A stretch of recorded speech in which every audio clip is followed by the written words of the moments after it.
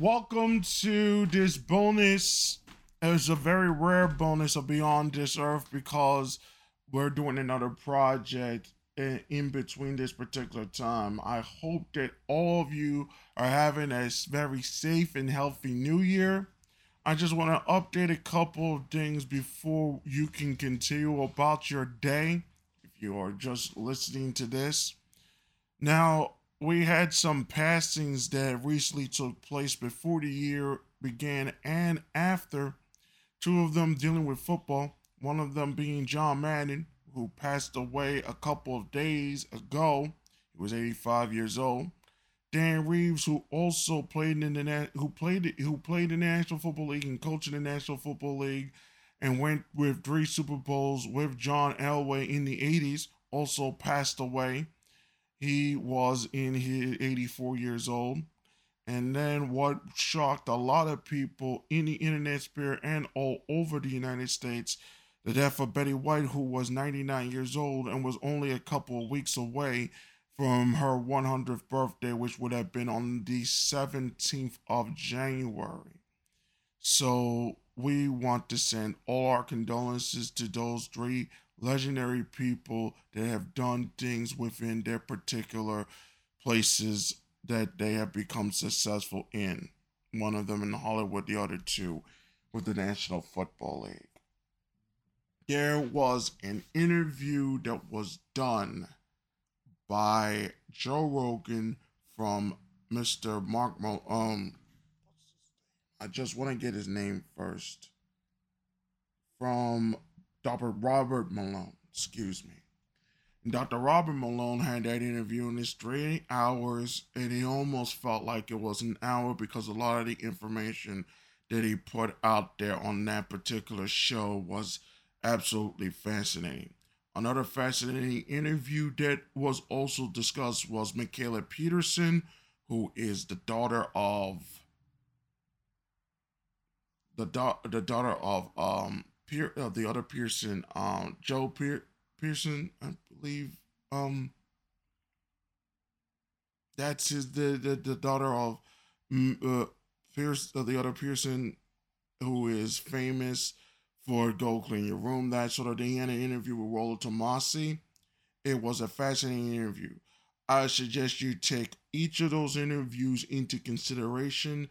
I will talk about what we have learned from those interviews when we come back on the 22nd of January. That is my plan. So everybody here got things to make sure they have everything handled. But I just want y'all to understand what has happened since this interview has taken place. Let me go through some parts of what he said in this interview because there was a cliff note done on Twitter from another poster, Jonathan Witt, and then he pretty much transcribed and showed what he said in the interview. But this is just some of the cliff notes. I'm only going to give a couple of this because certain things have taken place after this interview. Rogan brings up the Twitter ban. Malone said he is publicly the only person with a background without a conflict of interest. Said he's earned his month. There's no money from this, unlike others. He surmises this is Malone why he was banned from Twitter. COVID Care Alliance video regarding these particular treatments and or a post from the World Economic Forum, the media management not completely understood and known at this time, which was the offending tweet. He said that Mr. Malone already had this particular event and said his lungs were burning. Said he took Famotidine. Described the trial would help design Famotidine and Xylata to treat this particular pandemic. Further, the FDA will not allow an ivermectin arm study despite data.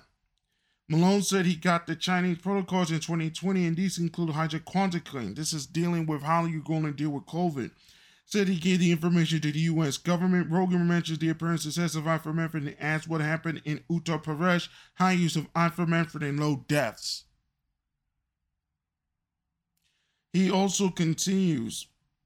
Malone discusses the trusted news initiative led by the BBC and their charge against misinformation and disinformation and the use of the term anti-vaxxer to suppress anything against approved sources, being Fauci and Tedros. Discussions turned to cancel culture in the medical field, previous examples being Duesenberg versus Fauci and the now leaked emails between Fauci and Collins aiming to ridicule the Great Barrier Declaration founders. Mars says that virus is unreliable, but is the best we got. Says there are issues both ways. Death post-vaccine, not necessarily vaccine caused.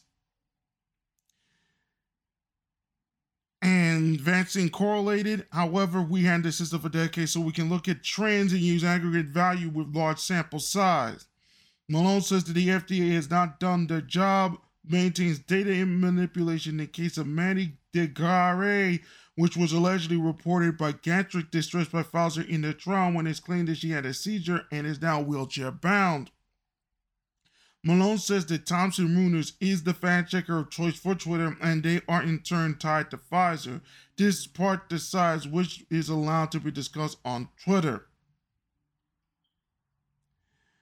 So he discusses the attack on physicians, highlight cases of Peter McCullough and Kirk Millian. Malone talks about the attack against him, has his license removed based on tweets on the Atlantic attack are written about him, claims that he killed millions. Rogan's then brings him about the statistics around myocarditis. Malone says data shows incidents up to 1 out of 2,700 myocarditis in boys post-vaccination. Claims that this myocarditis is different but says no data. Other adverse events such as dysentery. So, and then he continues with this. We will go through more of this in the weeks to come. Once this information came out, once the interview came out, McGorry Green, who is a U.S. senator, made a post. The post then was handled by Twitter, and they suspended her account.